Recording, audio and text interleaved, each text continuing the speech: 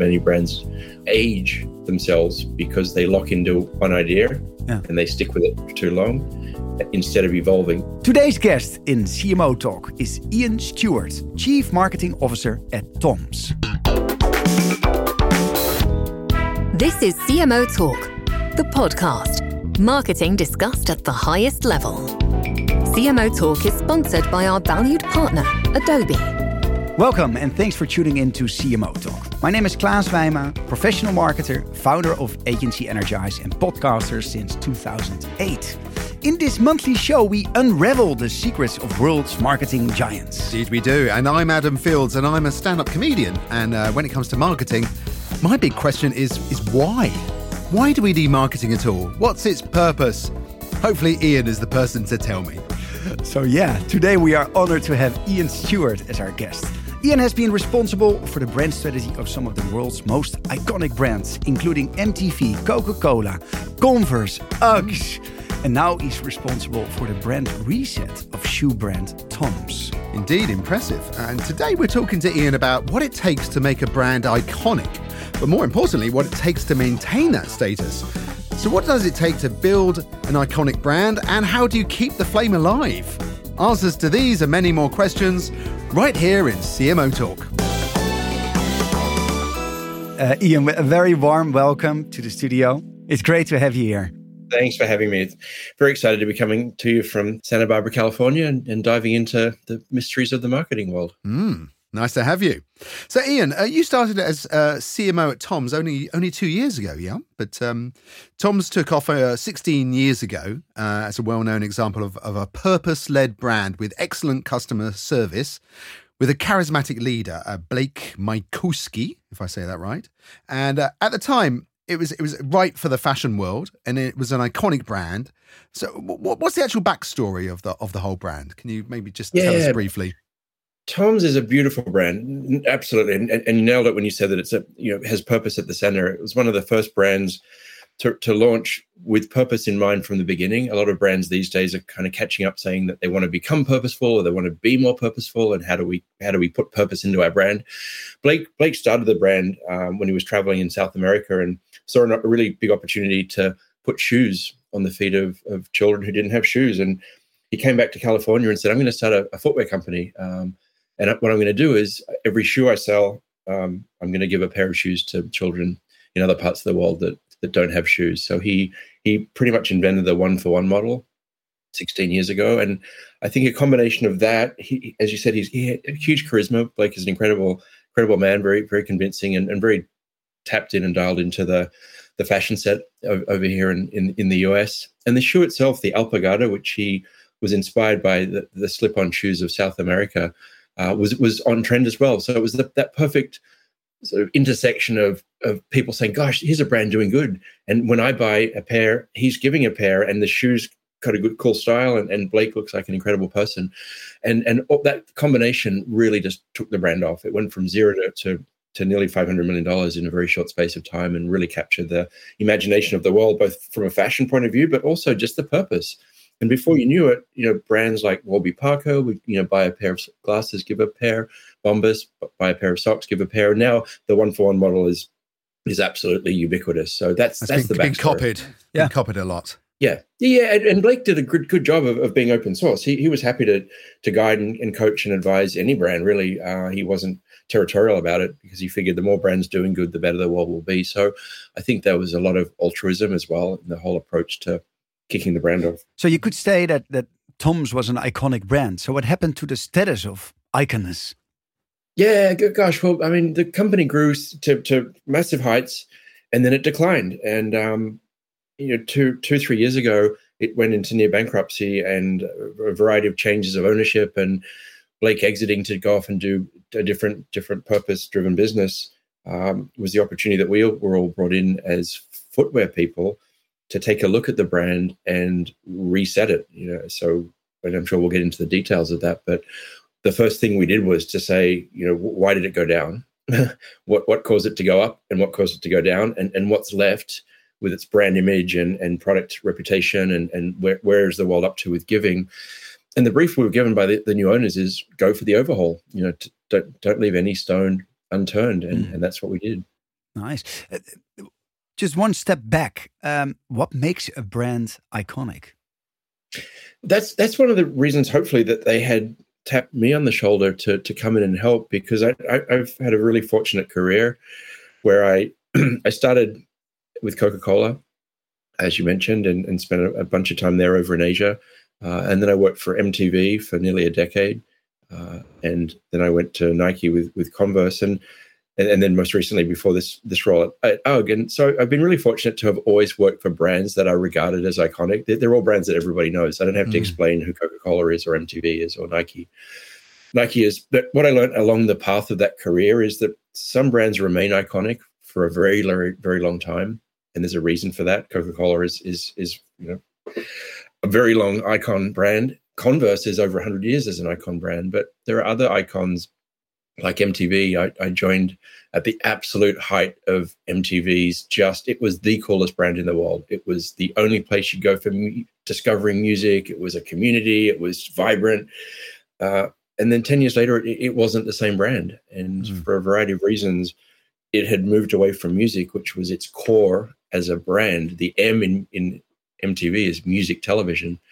And the brand had evolved to become more of the TV in MTV, more of a television channel and station. And I think that it lost what it was, the thing that made it iconic, which was the music. Yeah. And that's kind of why it drifted. Whereas I think if a brand really knows what makes it iconic and sticks at that, and you can refine what makes you iconic to remain contemporary and modern, but knowing at the heart of a brand what it is that makes it an icon is critical. And that wasn't that problematic with Tom's? Yes. Because you had one hero product, you call it a hero product in marketing terms, because everything has to sound like it's war against other brands. So you call it a hero product, the Alpargata. So it was based around that. And then wasn't that the problem, that you were stuck with that? How do you go beyond that one product as a brand? Yeah. So the brand was famous for giving. It was famous for One for One. It was famous for Blake, and it was famous for a silhouette or style called the Alpargata. And that's what kicked the company off, and that's what remained the ingredients for those 16 years. But the world had changed. The One for One model was ubiquitous, partly because of Blake. So everybody was doing it. So it wasn't a differentiator. More and more brands were becoming purposeful. Fashion trends change all the time. So a low-profile slip-on might be in fashion 1 year, and 5 years later, everybody's wearing chunky boots. So you need to evolve your product portfolio to reflect the current trends.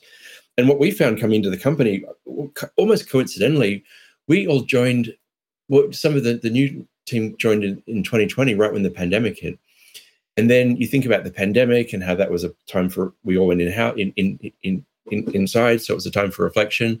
Particularly in the US, there was a lot of social upheaval. There was a lot of new conversations around supporting communities.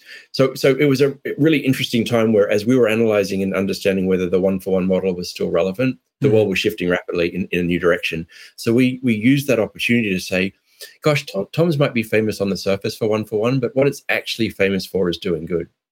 So can we update the doing good piece by moving away from what you would say is its DNA, or it's what made it iconic, which is One for One. And what we said is, no, One for One's a tactic.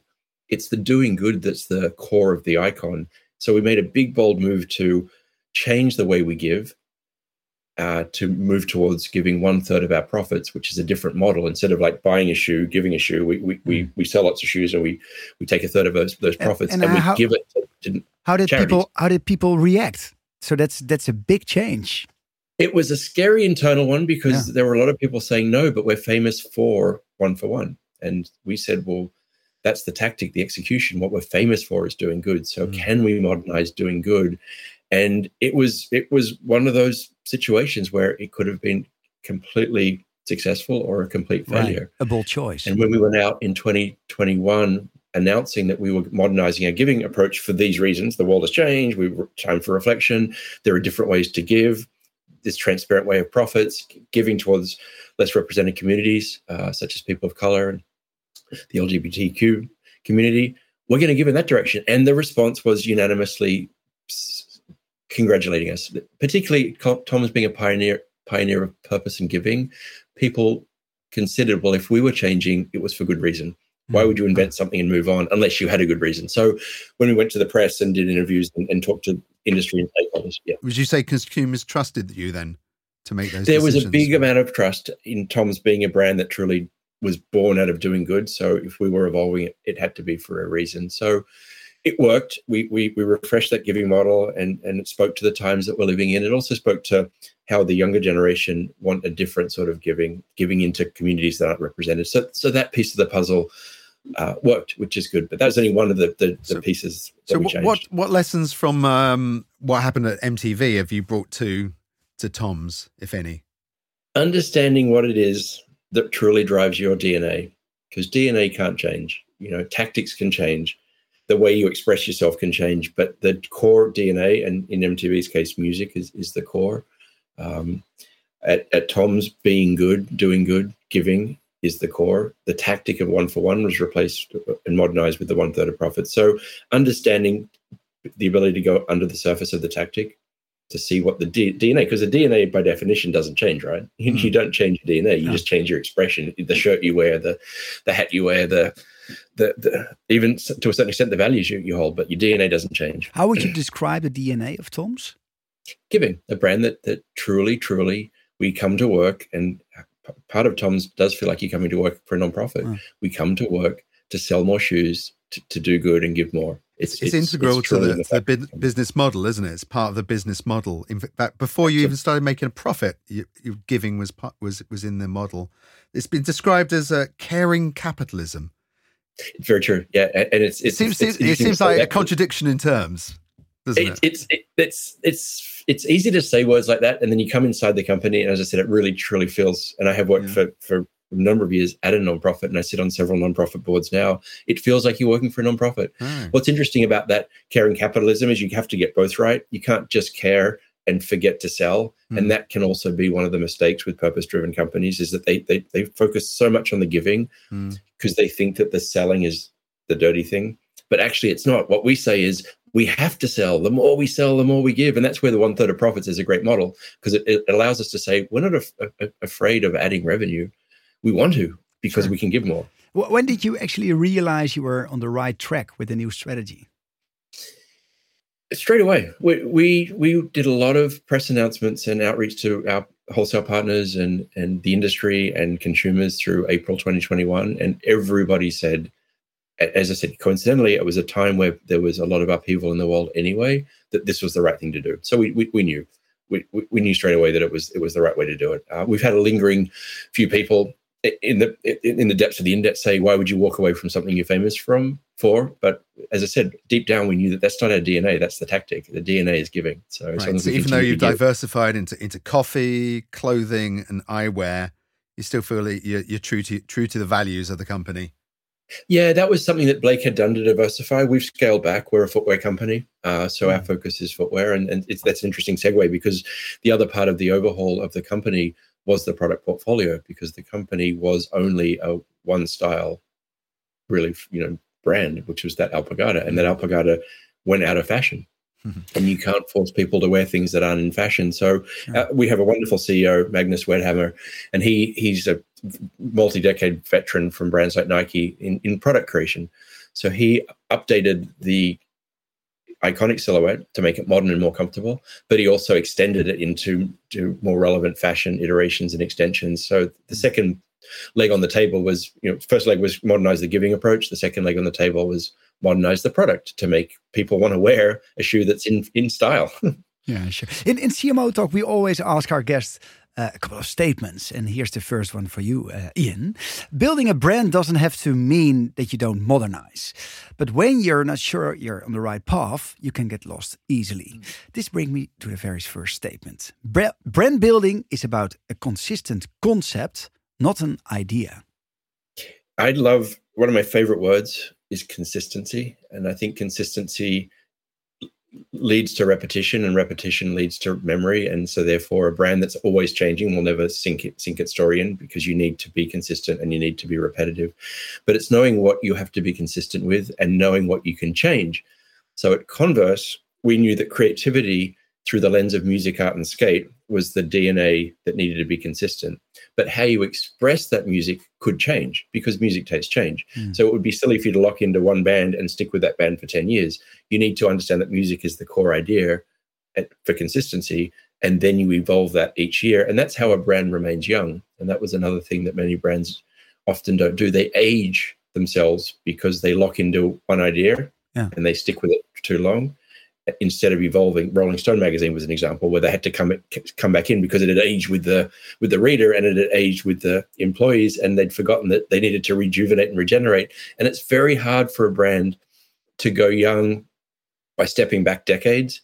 It's far easier if every year you keep your brand tweaking towards, being young. And that's what we did at Converse. We'd reset the music, art, and skate lens every year. So there was never a big radical jump.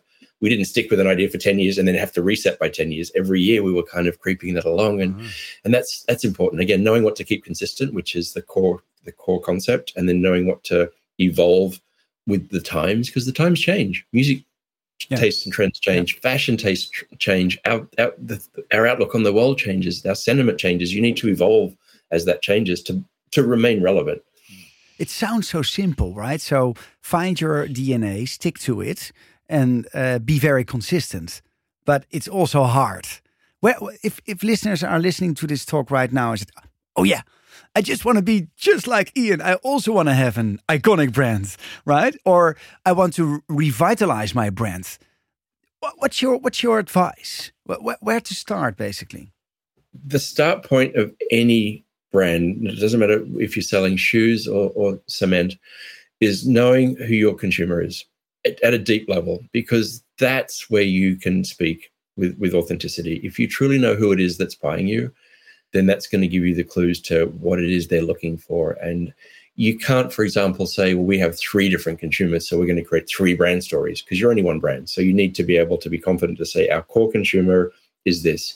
You also then can't say, well, our core consumer is anyone between the ages of 1 and 90, because that's everybody, right? So you need to also be able to say who we're not talking to primarily. There can be secondary and tertiary audiences, but being really clear on who it is. And within that conversation, everybody wants to be Gen Z, for example, but be careful what you wish for, because Gen Z is a very fickle audience that changes all the time and doesn't have any money. So, more importantly is, and for Tom's, our core audience is 25 to 34. So yes, we might sell shoes to people who are 18 years old, and we definitely sell shoes to people who might be 55 years old. But and they're the periphery who come along. Sounds quite niche to me. Yeah. That 9-year age period there. It's very. And that's the marketing target. The commercial target is all the people that buy you. Yeah. And you can't confuse who buys you with who you're speaking to, because if you speak to your core group and you do it in a way that's not off-putting to people younger and older, they'll come along for the ride. But okay, that's including the 45-year-olds who want to be 34. Yeah. Okay. Exactly. Guilty as charged. Yeah. Okay. So after working at so many brands all these years, you might reflect on your career sometimes, maybe, Ian? I'm wondering, what is your legacy as a CMO? Or what do you want your legacy to be? I'm not ready to throw down a legacy, but I do believe in being consistent. And I do believe in uncovering the brand's DNA, and I do believe in representing what the consumer wants. So I believe all those things all the time. I haven't evolved that thinking. That's something I learned early on. But one of the things I do believe as a legacy is leaving a brand in a better place when you leave it than when you found it, because you're the current guardian of that brand. And if you're talking about a brand like Converse that's over 100 years old, and I was there for nearly 8 years, there were many people before me, and there have been many people after me. But I hope that in the time that I joined and when I left, and not just me on my own, but the team left the brand in a better place. And so now when I'm at Tom's, I'm thinking, if I left today or I left tomorrow or if I left in a year, is the brand better than when we inherited it? Yes, I think it is. And I think that the reason that's important is because it makes you respect your role, like you're a guardian of that brand for this point in time, and your role is not to obviously take it down. And I don't think your role is to just slipstream it where it is. I think it's to evolve it and grow it and make it better and leave it in a better place. So I mean, if that's an emerging legacy, then nice. What's your advice for future CMOs listening to CMO Talk, listening to you? Gosh, I've been lucky to have great mentor bosses. My CMO at Converse, Jeff Cottrell, who I'm still friends with, was a really great mentor and teacher about the importance of establishing what your philosophy of marketing is. And there's not one philosophy. You have a bunch of things you believe that marketing does, and it takes deep thought, and it probably takes a mentor above you to help guide you. But the importance of having those principles in your head helps you create a playbook so that when you go to the next job, you take with you your playbook, which I have a bunch of things that I believe in marketing that not everyone will have different ones, but they're the things that I come in believing and thinking, like what's the DNA, like how can we be useful? There's a variety of different things. The other one I think that's important for marketing is nothing happens overnight. You need to be patient. And that's one of the things that I spend a lot of time with our current owners is, it's one thing to have a strategy, and it's one thing to then execute that strategy, but it's not going to turn the whole thing around overnight. And you and I talked about this before, Klaus. Impressions are important. Like you need to hit somebody with a message multiple times for it to sink in and for them to realize it's important. And that's why it's important to be consistent. The science of marketing says at least you need to deliver a message at least 8 times, if not 10, and ideally 15 times before it really sinks into somebody and for them to then recognize it and register it and decide if it's relevant for them. So the importance for consistency and repetition to land that story and then be patient are things that I've learned. Nice. Here we actually go for statement number 2, Ian, if you're ready. Tom's was well known for its customer service, almost over the top, friendly and empathic, but now the focus lies more, as you mentioned, on doing good, right? So sharing, contributing to more developed countries. Brings me to the second statement. Purpose comes before customer service in building a brand at a global scale. Interesting. Very interesting.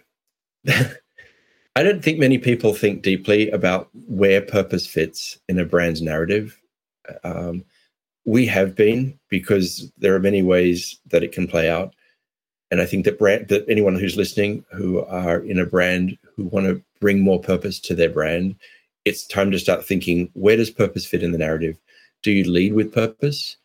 Do you have equal weight to purpose and whatever the product message is? Or do you trail with purpose or so-called differentiate? A lot of people would say the world right now requires you to lead with purpose. And I don't think that's the case. I think it's important to be very purposeful, but people don't wear purpose. People wear shirts and pants and shoes. So I believe you need to lead with the product and not forget the importance of product. And that's one of the examples from Tom's, is believing that purpose was going to carry the brand forever and you didn't need to evolve the product because people just sort of wanted to line up with the purpose. But the miss there was fashion trends change and people say, I don't wear purpose, I wear shoes, and those shoes are not the shoes I want to wear. So you need to put product first. You absolutely do, because that's what people are ultimately buying and consuming. Does purpose sit beside that? It could do. Like there are brands out there like Patagonia that I think do a really good job of being equally weighted between product and activism for the environment. Yeah. But I think more likely is that purpose is a differentiator. So if I'm looking at 2 similar products and one has no purpose message and one has one, and I believe in that purpose message, then I'm going to pick that second one, assuming it's not 10 times the price, but like for like. So we've turned the Tom's story around and put product first. Make sure we're fashionable, make sure we're relevant, make sure we're making things that people want to wear. And then we have that additional bonus of a brand that does good. So again, not a lot of people think about this deeply unless you're really down to the point where you're thinking about message hierarchy, but that's where we landed. It's probably something which is also a trend or a fad marketers would like to embrace. Like everybody wants to talk about purpose, but it's really important that you live it and sweat it and breathe it, right? It has to be part of your core being, basically, as a marketer. Yeah, absolutely. Gosh, I mean, you hear of the phrases like greenwashing, where brands are overly talking about their environmental and sustainability practices when maybe that's not as deep as they're saying it is, and then they get called out. Yeah. And there's purpose washing, there's pride washing now. Brands jumping into the LGBT community without true depth of commitment and support. So you've got to be careful, and particularly this day and age with social media, younger consumers being very savvy, and there's a lot of call out culture. People aren't afraid to call brands out. There are whole Instagram feeds based around calling brands out. Do you think younger generation can smell BS when it's around? I think we can all smell BS, but now that the younger generation have more tools to discover the truth, that they can go hunting and finding, and then more importantly, they have the broadcast tools to call a brand out. Whereas in the olden days, you could probably just tell your neighbor over the fence, but now someone can tell tens and hundreds of thousands of people on Instagram. Don't want to miss an episode of CMO Talk? Subscribe on your favorite podcast app or on cmotalk.global. Hey, Ian, we're gonna, with every show, we present a number of dilemmas to our guests. And we'd like you to just answer very quickly, give your gut feeling. Just choose one of the two as quickly as you can. Are you ready? Yep. Go. Set, go. Here we go. What comes first, profit or growth? Profit. Best price or best service? Best price. Offline or online brand building? Online. Customer or employee satisfaction? Both. You're very emphatic about that one. Okay, flagship store or social commerce? Social commerce. Generation X or Generation Z? Gen Z. That's us. We're done. We're history. We're dinosaurs. Which dilemma would you like to talk about more? They're all very fascinating and interesting. So maybe you can jump on the one that you raised your eyebrows the highest. Which was, I think you mentioned... customer service or employee satisfaction. Yeah, there are both. Or employee satisfaction. You mentioned both. You were shortcutting the dilemma. Yeah.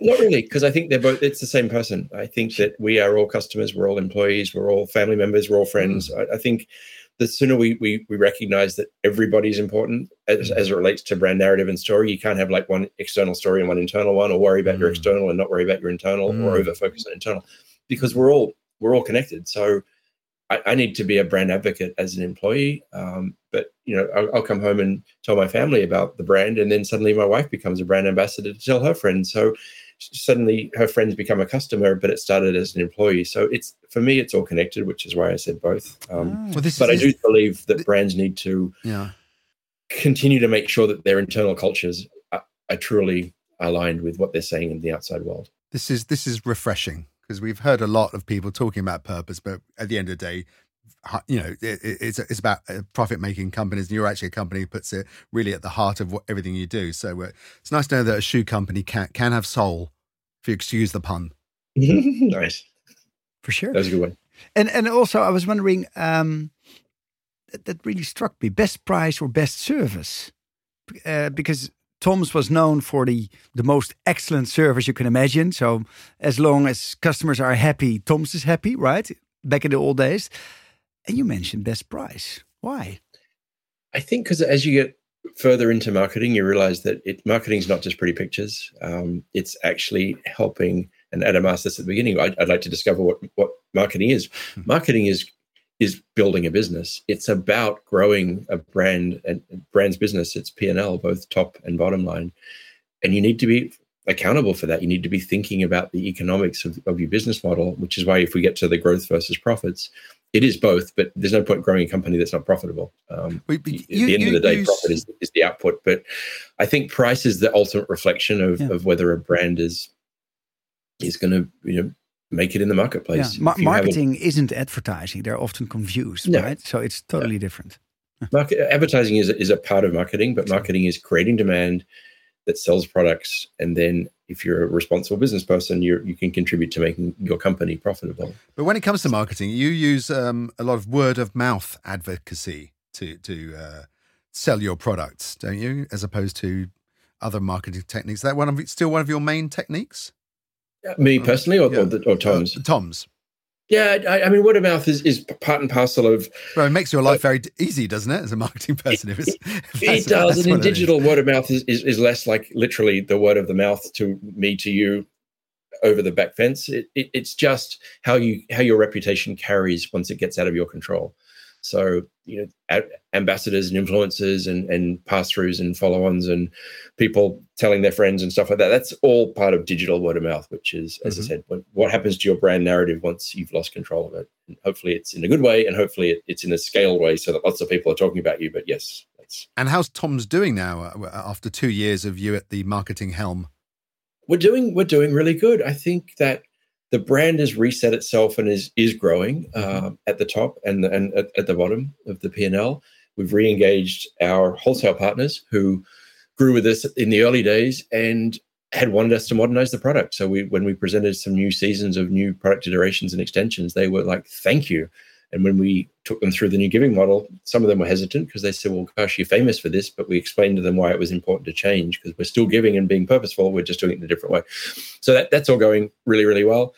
E-com was fantastic for us during the pandemic when everybody was at home. We're now buckling in to the potential of a recession, which is giving a lot of people anxiety.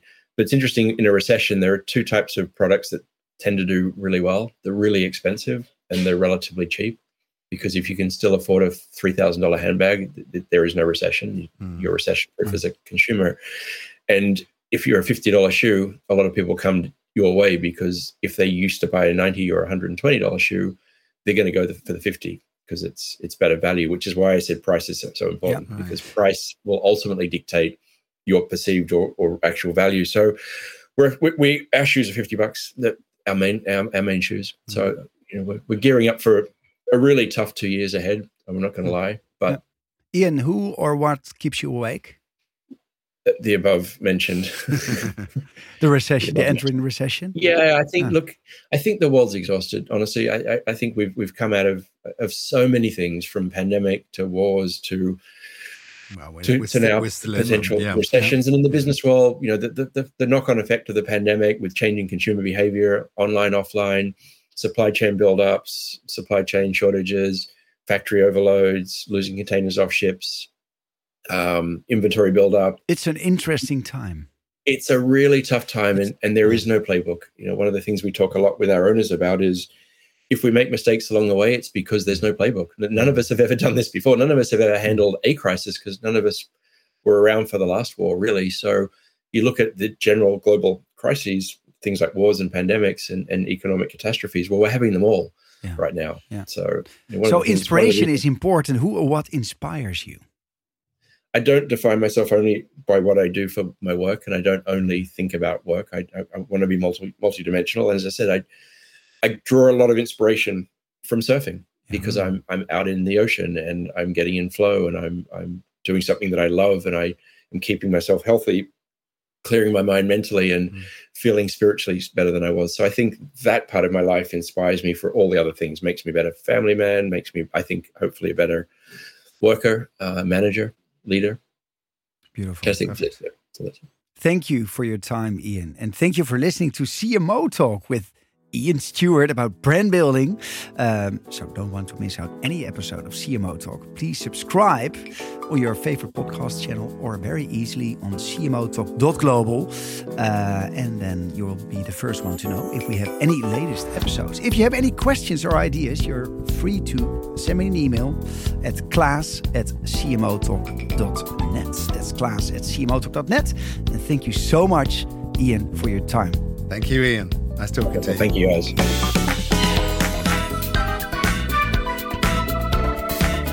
Thanks for listening. Please visit cmotalk.global for more interviews.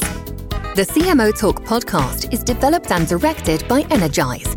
Audio mixing and mastering by Voice Booking. CMO Talk is sponsored by our valued partner, Adobe.